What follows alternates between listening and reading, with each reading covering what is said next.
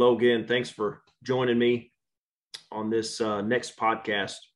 I've got Bill High out of Kansas City with the Signatory joining me in this podcast. And what Bill does is work with families to understand how to manage the wealth that God has provided to family. And he breaks that down into 5 different types of wealth. And if you're assuming it's financial is actually the last kind of wealth that Bill and his group speaks into. It's a very important part, but it's not more important than the other 4. And so what those other 4 are and how they work and what Bill does for his clients through both his consulting practice and his financial practice with donor advised funds, we'll explore together in this upcoming podcast. And specifically for those of you who are listening who want to, who have the goal of how do I steward my family for God's glory and how do I steward my business for God's glory? Those are the 2 things that you'll be able to learn more about here on the 3 Wins podcast with our guest, Bill High. Thanks for joining and appreciate any feedback that you have. As always, please like the episode, push the button on or as my dad would say, mash the button on the bell, and of course, subscribe to our channel. We appreciate you being a part of this and look forward to future episodes to come. Thanks. Welcome again to the 3 Wins podcast. My name is Russ Clemmer, and I'm joined today by Bill High. Bill, thank you for being with us. We appreciate everything. Looking forward to hearing some of your story, what you do with the Signatory, some of your background, and some of the things you're excited about in the future. And for all who are listening, we are a podcast that talks about the 3 wins and the collaboration effect on profits. And so what we mean by that is every company has an opportunity to impact many, many different people and relationships. And so at Legacy Advisory Partners, we work with companies to develop the 3 wins. What are those 3 wins that every company needs to have? The shareholder win, the company win, and the key leader win. But we also talk about the people involved. And so we talk about the great 8 virtues. So when you put the great 8 virtues together with the 3 wins, the result is the collaboration effect on profit. And under the shareholder win specifically, there's the idea of what are the shareholders doing with their family legacy? That's a very important thing to our listeners who are business owners. It's an important concept, and either it happens intentionally or unintentionally, but everybody will go through the process of leaving a legacy. And so we appreciate you, Bill, for being a part of this podcast with us today. And thank you for being. Thanks so much, Russ. Really glad to be here. Fun to be with you, fun to be talking about legacy, and certainly you guys got a great name as a firm, Legacy Advisors. Well, thanks. Yeah, it's a part of our messaging. It's a part of what we want to do, and if we're able to influence a little bit here and there, then we're grateful for the opportunity to work with different clients and expand this messaging. As I'm sure you are, and you've worked over the years at a very successful, but also career full of experience and finding things that worked and didn't work and going through the whole process yourself. So if you don't mind just kicking us off with a little bit of your background, specifically what you guys are doing with the Signatory. Sure thing. So I practiced law for almost 12 years, big law firm in Kansas City. Mm-hmm. I joined that firm in 1988, kind of hard to believe it's been that long ago. And I left in June of 2000. I start there sometimes because people they hear that law background. And I don't know, Russ, by the way, if we ever shared that, the little joke that I always say is that when I was leaving the law firm, I just had my best year ever in the law firm. And my biggest and best client, when they found out I was leaving, they came to me and they're like, "You can't leave." I'm like, well, that's nice of you to say that. But I'm like, why? Because I am. And they're like, well, you can't leave. And they kind of kept going on, you can't leave. And then ultimately they said, Bill, you realize that when you send us a bill that you have the perfect lawyer name, Bill High. So there you go. I have not heard that joke, but that is that's appropriate for some attorneys. We have a whole shtick around that, but I won't bore you with that. But I start there just to say that sometimes people hear about the lawyer background and they think, okay, this guy obviously worked hard, put it all together and came out, practiced law. But It's actually, the story begins much earlier than that. They say that you're always the son of your father. My father was the oldest of 8, grew up in a 3-room log cabin, lived in the hills of the Missouri Ozarks. They literally were at the log cabin at the bottom of the holler. They were the dead end. And the trees were so thick that you had to cut them out just so you could let in the sunshine so they could have a little bit of a garden. So it was a very rough and backwards kind of life. And he was the oldest of 8. My grandfather, who I never really knew or met, wasn't the best or kindest guy that you would ever want to be around.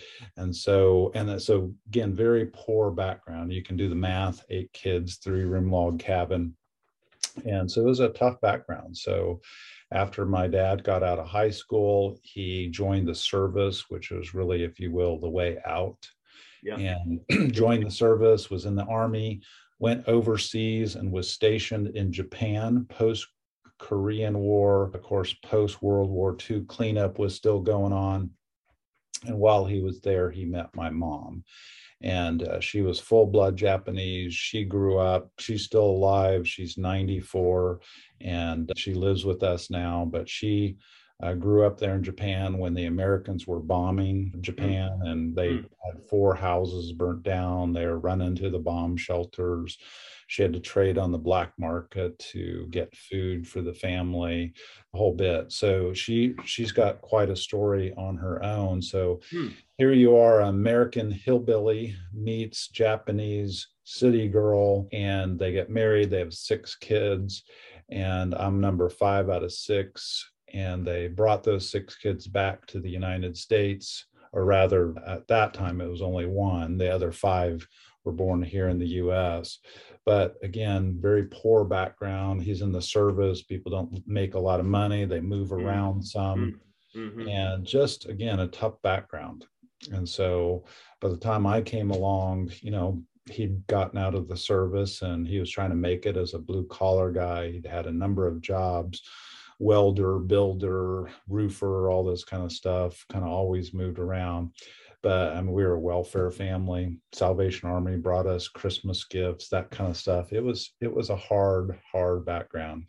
Had no faith background whatsoever, by the way. So our family was devoid of a larger purpose.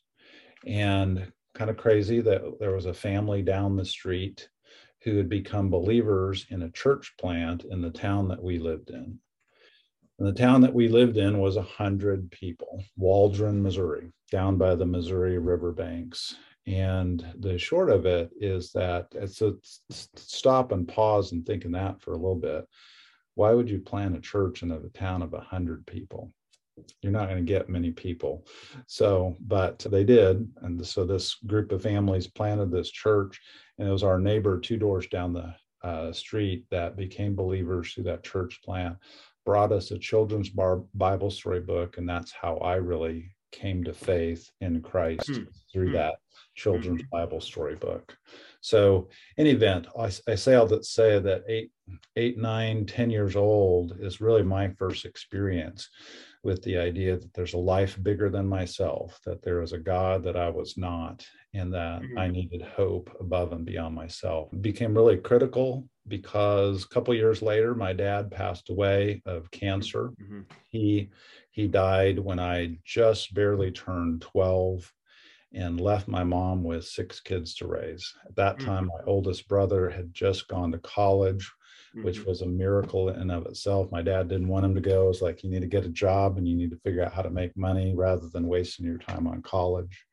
But when he died, my mom had actually hardly ever worked outside the home, and didn't have a driver's license, and had to get all that after he passed away. And I didn't find this out 2 years later, but she got approved for Social Security survivor's benefits about a month before he died. He died December 18th of 1974, so a week before Christmas. Otherwise, we might have well been homeless. So that's the background. Sound like a lot of fun? But you came through, I guess, at some point you attended college, went on to law school, and faith your faith carried you through that. What was that? What was the motivating factor for you to continue to pursue that? Yeah, the Bible talks about the idea that God is a defender of the widow and a father to the fatherless. Mm-hmm. And so I really experienced that in my life because at different points along the way, God gave me different father figures, people who could come in and give me wisdom and advice, point me a direction. That just became one of the neat things that happened over time. And so 5 out of 6 kids went to college. We were all able to go. We got grants, scholarships, all those kind of things. So somehow, somewhere in the midst of all that poverty, we were pointed towards a direction. My oldest brother became a believer through the Navigator Collegiate Ministry, started showing me how to read the Bible. And so by the time I was in high school, I definitely had some sense that my call was to take care of God's people. The 1 Peter 5 idea, tend the flock of God. Mm-hmm. I didn't know what that meant. Again, I didn't have a ton of guidance. So I went on to college, got a degree, thought I'd teach and coach sports. I know you've got that background as well. Yeah. I love that idea. But in my last year of school, I had a friend who had his whole life, by the way, he had planned to go to law school, become a U.S. senator or a district attorney, something like that. He's like, well, you really ought to go to law school. So I ended up applying for law school more on a whim. I thought it would be an advanced liberal arts degree. And so every law school I applied to, 6, 7 law schools, and I got accepted, except to one, but I got scholarship offers. But the very last law school I applied to ended up giving me a full ride, University of Kansas. So I got a full ride, tuition and books. And then in August, so school's going to start in like late August, they send me a letter, and this is, we're going to take away your scholarship, but we're going to give you a fellowship. So you can get tuition, books, and a living stipend. So I was like, I ought to go to law school. So I did. So I went to law school, and it was a great experience, really taught me how to think, how to ask questions. That was a big thing in law school. Yeah. And then when I graduated from law school, I thought I was going to go work for a smaller law firm. I felt like that was going to be a good environment. And then I ended up getting recruited into one of the largest law firms in Kansas City. And was there, as I say, for almost 12 years. I got to do a little bit of everything. Even though we were a big law firm, we acted like a small firm. And so I did everything from drafting a will to working on insurance cases to helping. We had half the firm work on a leveraged buyout of a company that was going from public to private. So by the end of my career, I was mainly focused on commercial litigation, large cases, complex cases, and was really starting to find my groove. And then that's when I told you that this calling of taking care of God's people really became evident. And ultimately, what happened in that is I had volunteered with a friend of mine in inner city ministry in Kansas City. So we were on the streets there in Kansas City, trying to bring some collaboration to nonprofit organizations in Kansas City. That's like 1997, 98. I was doing that with my best friend.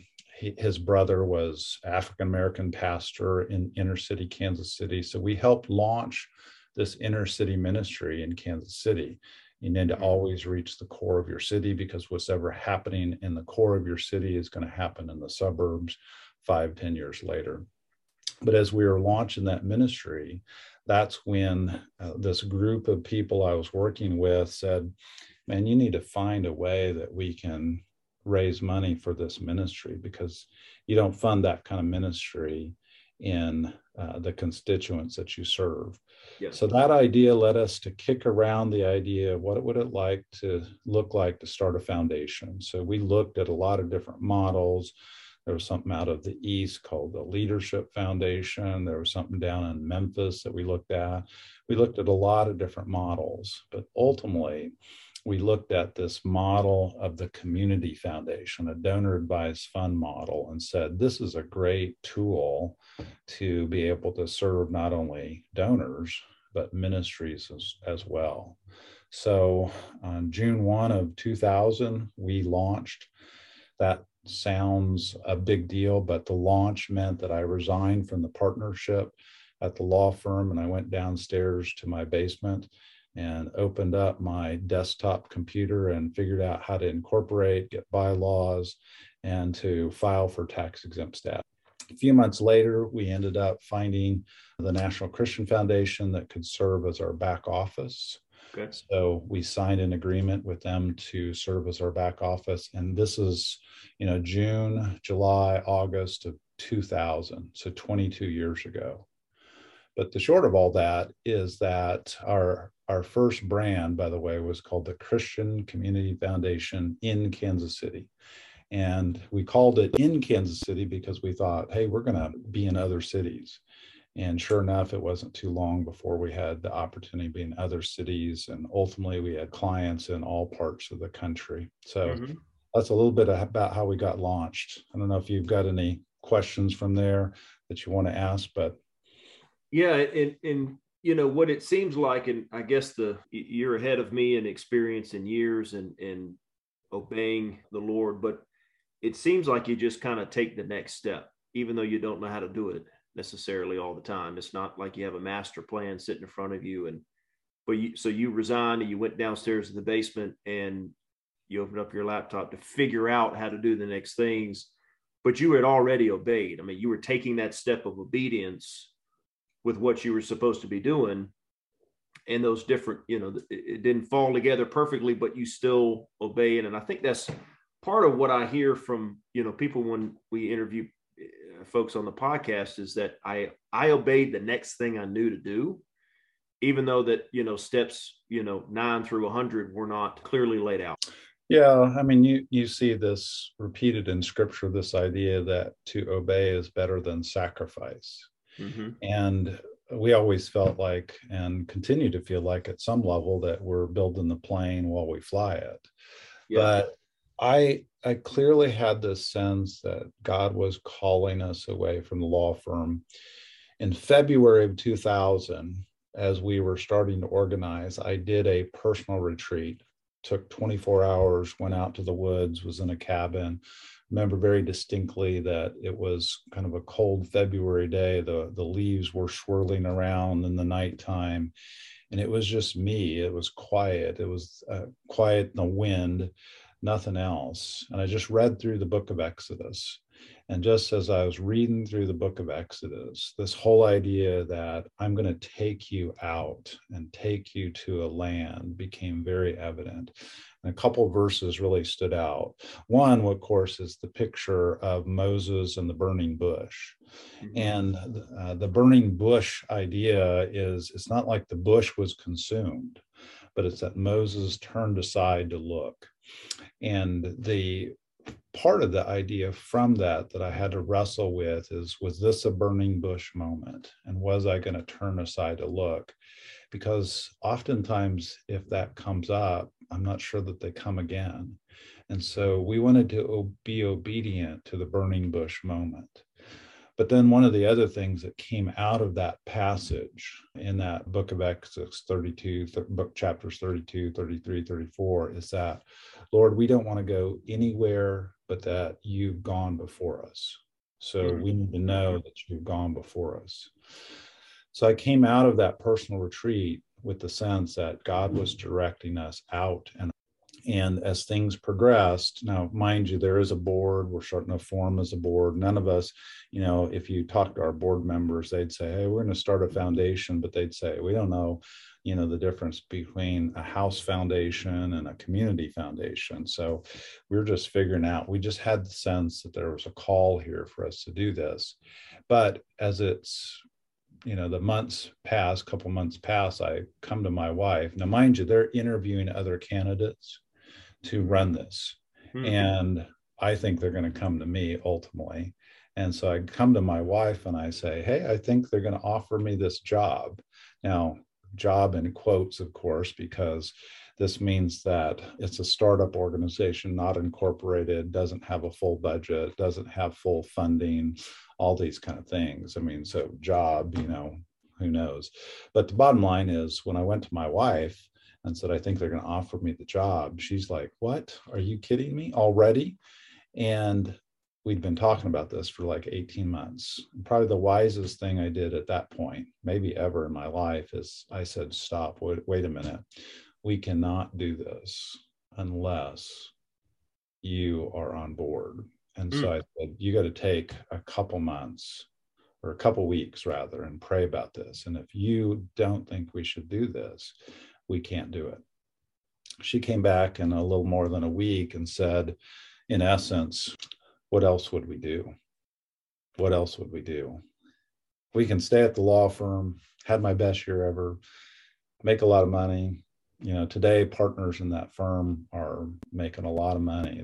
I had some spin-off opportunities that would have come up as well. And those guys have all made a lot of money. And it took me a long time, by the way, to ever get back to where I was. But the short of it is we had this great adventure in front of us. And the question was whether we would go do it or not. And so the question of why not? Why not? So anyway, that led us then a couple months later, resign from the firm, get started on June 1 of 2000 in my basement. Well, and you know, that's a founder's story. And so many of the folks that we work, and you too, you're working with people who had that moment of saying, you know, I'm doing this over here, but I think I can do it myself. And I'm going to take this, well, you know, good paying job. I got benefits. I got these different things. And, you know, I might go borrow some money or buy a piece of equipment or go do, you know, go try to spin off this book of clients or something. And I'm going to go do it myself because of some level of conviction, some level of leading, some level of, you know, if they're believers, they've got this, you know, burning bush moment, and they spin off and they go through that same thing. And so, you know, you being able to kind of relate to some of those stories and then be able to comment on, now you've been through all of this. What does this mean for your family? What does it mean to be able to give and to pay it forward and to support folks? And it seems like, you know, sometimes God puts us through these experiences so that we have a high level of empathy. No question. Yeah, if you saw the movie with Matt Damon called We Bought a Zoo, there's a great line in there where it says, it only takes like 20 seconds of insanity where you go ahead and make the decision and boom, off you go. And you look back later and think, that was insane. And so it's all those things. It's conviction. It's the idea that we should go. It's the idea of risk. I think God is extremely pleased by risk. The parable in Matthew 25, the parable of the talents, is very much this idea of risk. The guy that got 5 talents, he went and invested and went to work on it.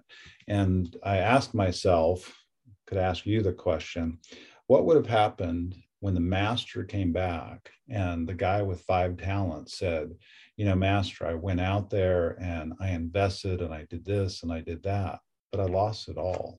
You know, I don't think the master would have said, no, I'm holding you accountable for the results. I think he would have said, well done, just as well, because he was willing to take the risk. I tried to grow it and I made mistakes, and here's what I learned. So anyway, the guy that was not commended, of course, was the guy that took no risk. So God wants us to take risk. Yeah, and you do wonder at some point along the way at that fellow who went out and invested and he came back with more. You know, did he invest and automatically have more? Was it only upward trajectory, or did he take, you know, a couple steps back along the way before he had to report back to the master? And that really is that's a really good perspective. I really like that burning bush moment. And you know, going back to that point with Moses just for a second, it's interesting that as the church is being launched in Acts, you have Stephen give a speech, and it's all about where we came from, or where the listeners during that time came from, the Jewish people, from Abraham. Yeah. He had nothing when he moved to Haran, no inheritance, and he fast forwards into Moses. And he wasn't wanted by his people because he had grown up outside of their culture, in the Egyptian culture. And then you fast forward to that burning bush moment, and who is standing there listening when the people go and stone Stephen? And it's Saul, right? Later Paul. And fast forward a couple of chapters, and Paul gives a speech, And he starts with the same, going back to Moses. And so it's that in each of those opportunities, Paul had to listen too. Paul got a little slap in the face, right? He was one of those, I think, where it's where the term, come to Jesus meeting, that's where that comes out of. He had to meet with Jesus and be able to say, hey, you need to stop doing what you're doing. I've got the plans for you. Yeah, and you're hitting on one of the key points for founders that we really emphasize. It's this idea that, so even with Stephen and Paul, you find them looking back and remembering the story of where God's brought them. And so we always emphasize the idea to these founders that we work with. It's this idea that you've got to know your stories. What are your top 10 stories that your people, your family need to know? And so let me just digress a little bit. That idea of us beginning to work with families. So a donor advised fund organization, as many of the people listening to this would know, it's the idea of your own foundation, but it's just easier to run. It's like creating a bank account inside of a bank, but the account is charitable. So you put money in, take a tax deduction, and then use it to support the charities that you want because it's simple. You do all your giving through the account, and then you support the different charities. So that's the donor advised fund piece. But over time, what happened is that we help people. I mean, now 20 some years later, we've seen more than 5 billion in contributions, more than 3 billion in grants out. So it's been a wild ride to see the donor advised fund world really work. But what happened is we started having families come to us. And this is your reference, Russ, of families come to us saying, man, it's great to live generously, but we're at a point of transition. We're either going to sell or we're going to try to bring in our kids, or, we've got to figure out what to do with these other shareholders, et cetera, et cetera. And we started having those people come to us and say, what do we do now? And that's where some of the work that I'm doing now today really is this big difference. So the signatory is now a Christian donor advised fund, but we also do some consulting. We work directly with families in the process of transition. We try to help them figure out how they're going to be generational as a family. Most people are far more intentional about their business and their business lives than they are about their family. So that's the turn that we're really trying to help make, of which it's that point about what are your stories? You got to remember, those moments of risk, what it took to get there as a means to help the next generation succeed. And you got all the statistics about, and you look back in history and how did you maintain the certain wealth classes of people? Well, you gave it to your kid.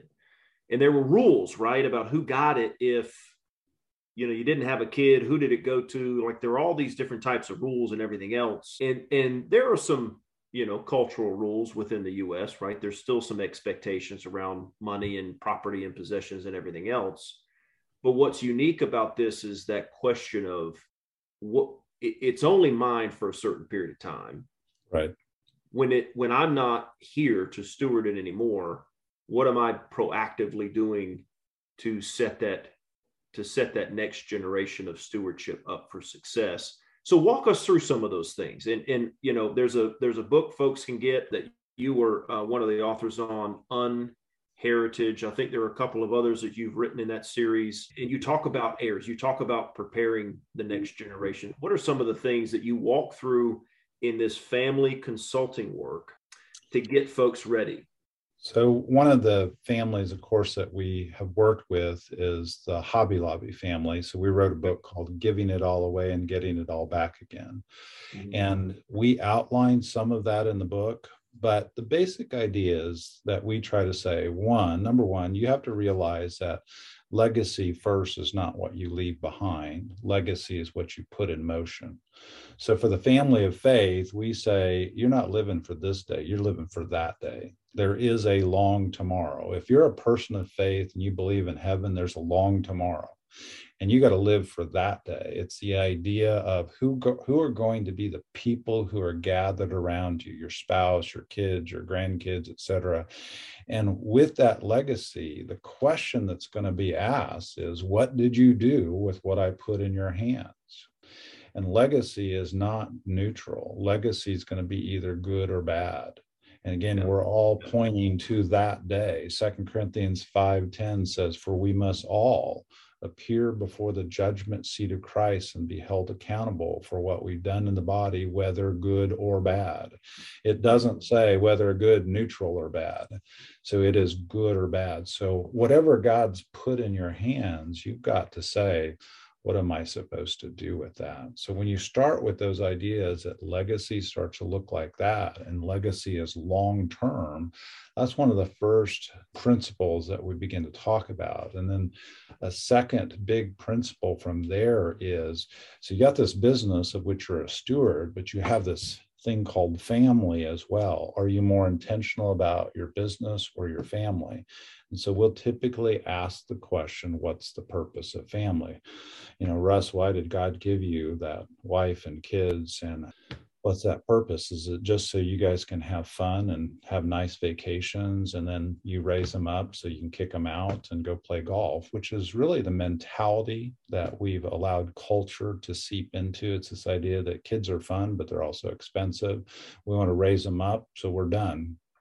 1960 is the peak of family, if you will, in the US, the nuclear family. So two parents and kids sitting around the dinner table. It's like 70% of all homes doing that. Today, it's 45%.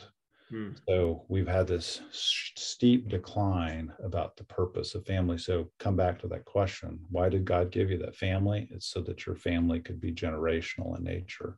Nobody sets out to have kids that you want to screw them up.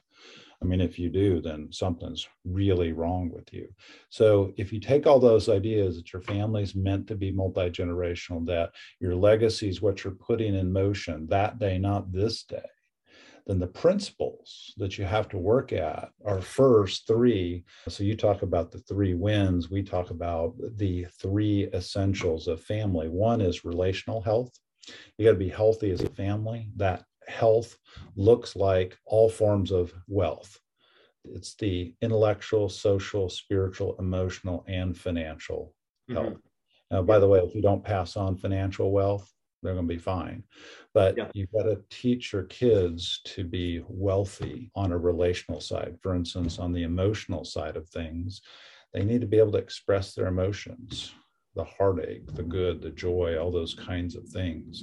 So the relational health is the first part. It's the same kind of work that you'll come in and do inside of a company where we're trying to say, how's the culture here? Well, we tend not to think about that question as it relates to family. So relational health is first, and then there's structure that you have to put in place inside of a family. And so how do we know that a family is going to be healthy? Again, some of the technical side of what we do is we're going to come in and take a look at, for instance, in a family-owned business, we're going to take a look at the bylaws, we're going to look at buy-sells, we're going to look at the structure to see, do we have a successor identified? We do assessments, personality profiles, strength finders, all these kind of things to say, are we trying to force a kid to be the next leader when they're not? Or they shouldn't be, or they don't want it. And let's get honest with ourselves. But then as it relates to the family, how can we set up a structure that will allow this family business or the family itself to thrive for generations to come? So one of the keys, by the way, on the structure piece, fundamental piece, how do we know if a family is being successful?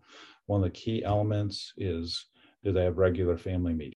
Do those family meetings contain things like the health of the family, a understanding of the personalities in the room, et cetera? So relationship structure. And the third piece that we miss in our Western culture is training.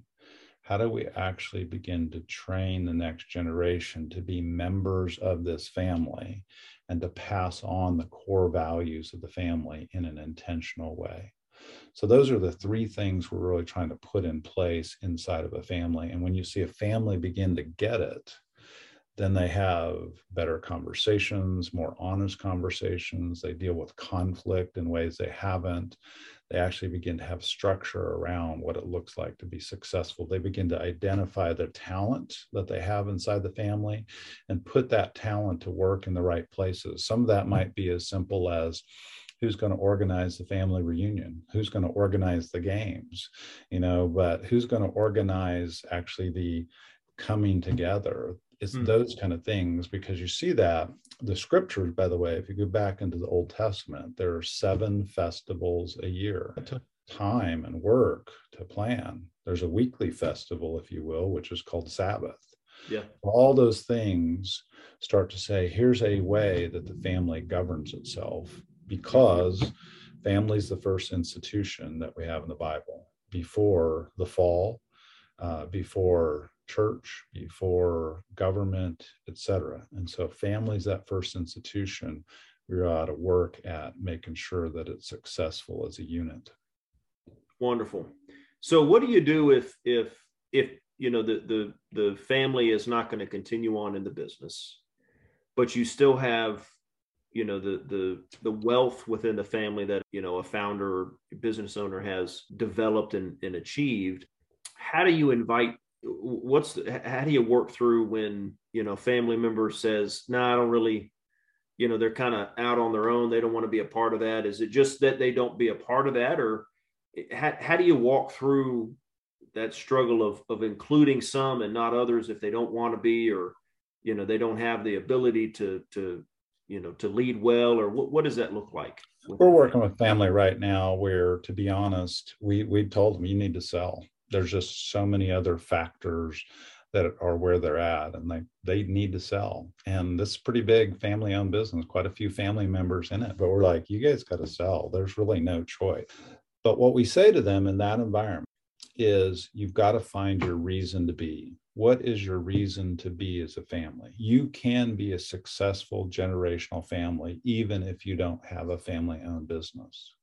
So at one level, at a minimal level, it says, hey, Russ, what are you and your wife's core values? Mm-hmm. So talk about those core values. We typically tell a family that they've got to have at least 5 core values that they're trying to teach their kids intentionally. So what are going to be the values you're going to teach? And then second, what are going to be the stories that you're going to tell? Because if you tell the stories, you can perpetuate the family. And then thirdly, at a minimum, we say, what's your family going to be known for? Your family generosity. So you're going to be a family of integrity.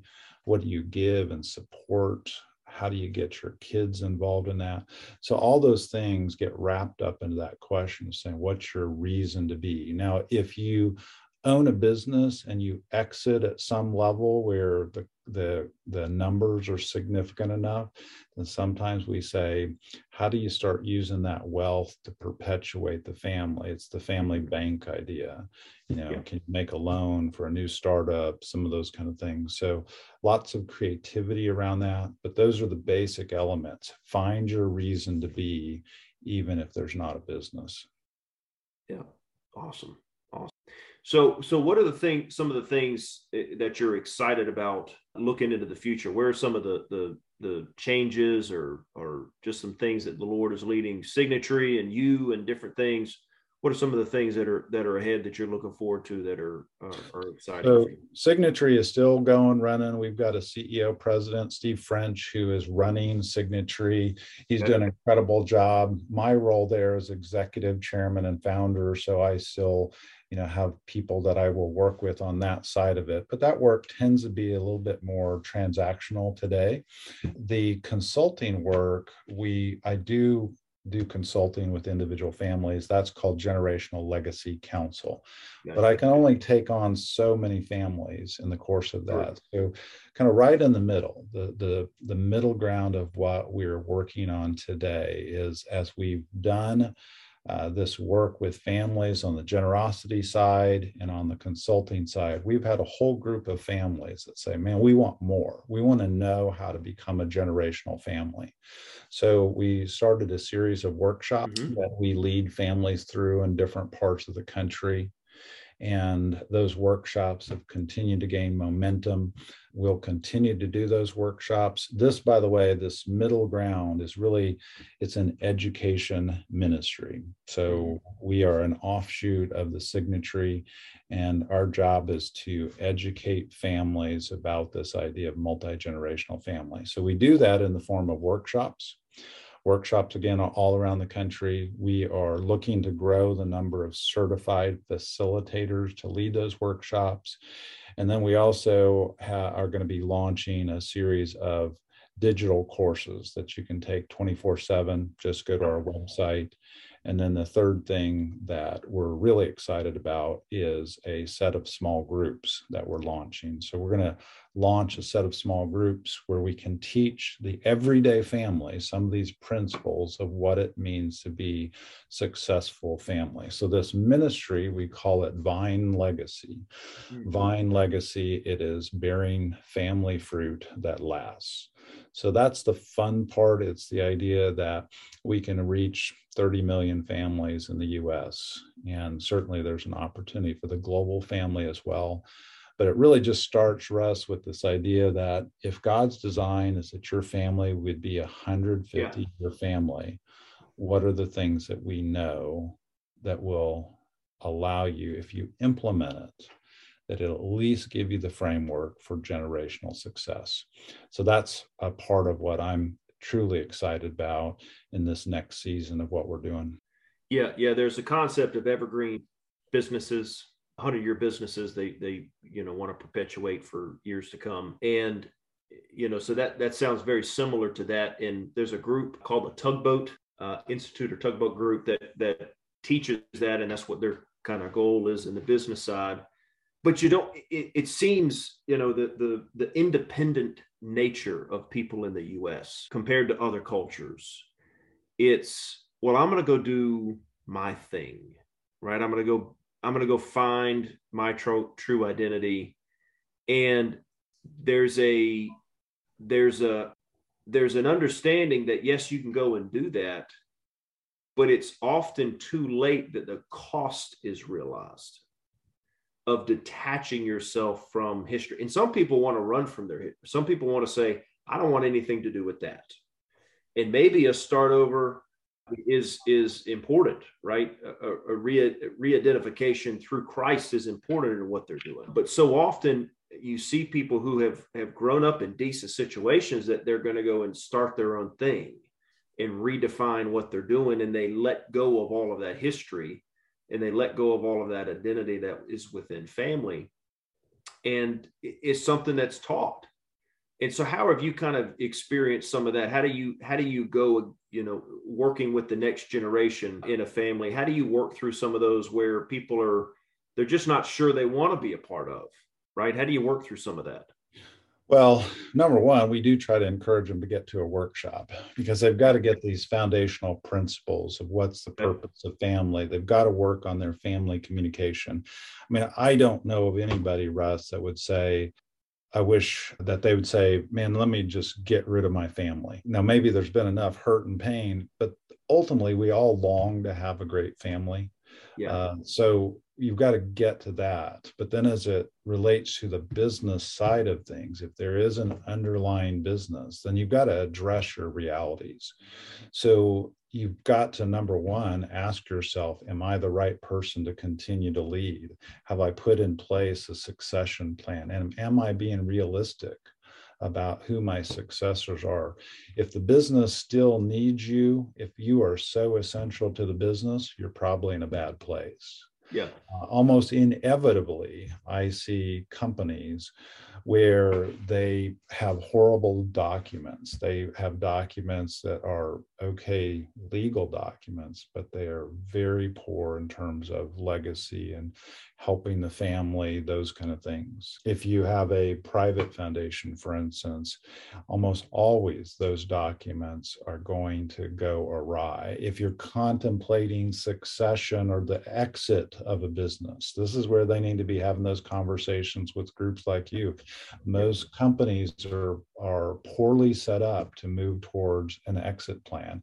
And then, as you know, at a personal level, many of these founder types who have these kind of businesses bosses don't know what they're going to do after they leave. They haven't worked on it. They haven't worked on what their next calling will be. And so they still want to kind of fiddle with the business, particularly if they've got a kid coming in.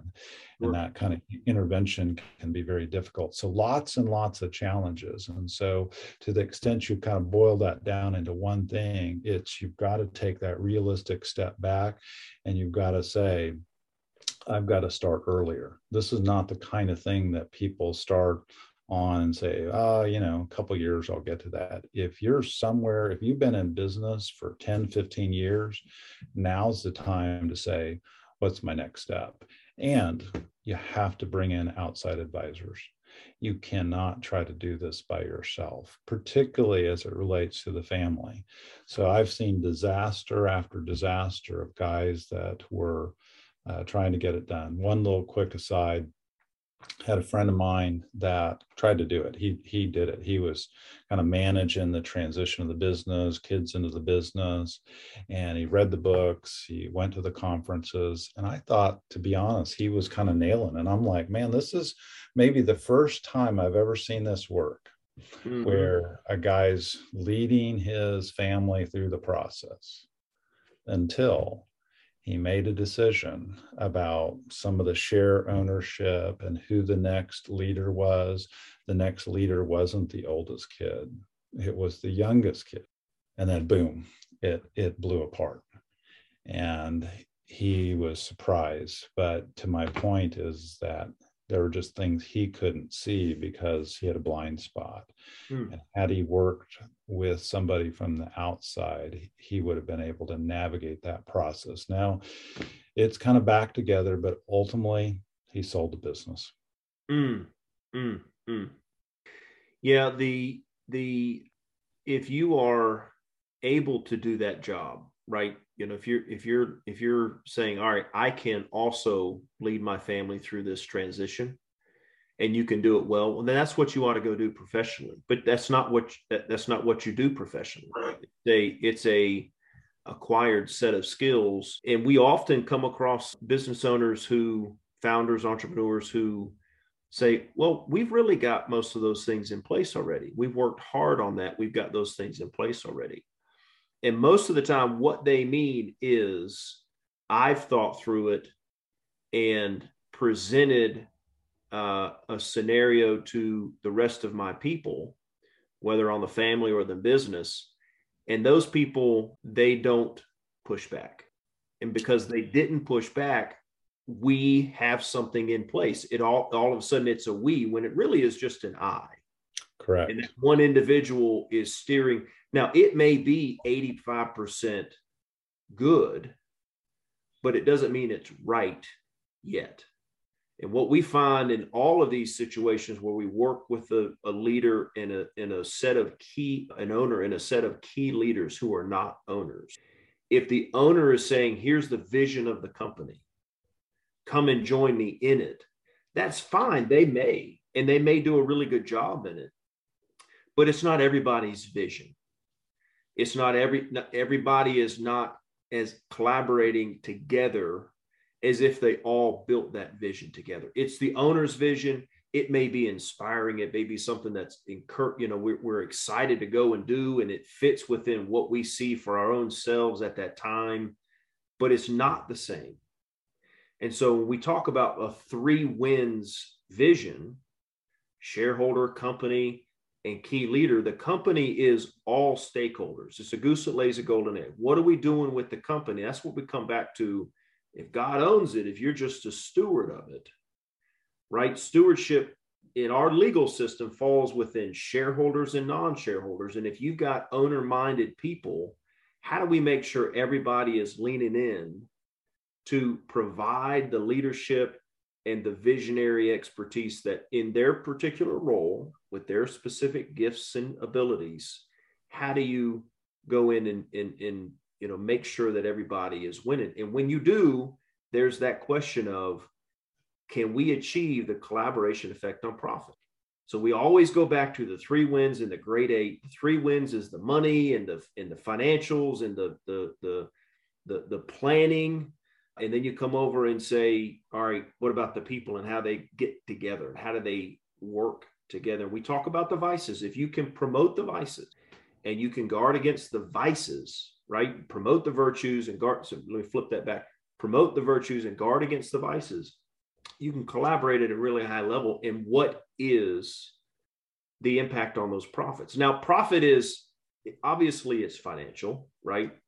But it's just to your point as well. There's all kinds of profit, right, that you can experience. The advancement of different things. If you're investing in an emotional relationship and you are taking more out of that relationship than you're putting in, you're not going to have a profit. You're not going to have a surplus. You're not going to be ahead at the end of it. And so what we talk about is the collaboration effect on profit on the business side, right? You got people who are coming together around a specific purpose and vision around an entity, but you can achieve the same thing on the family side too.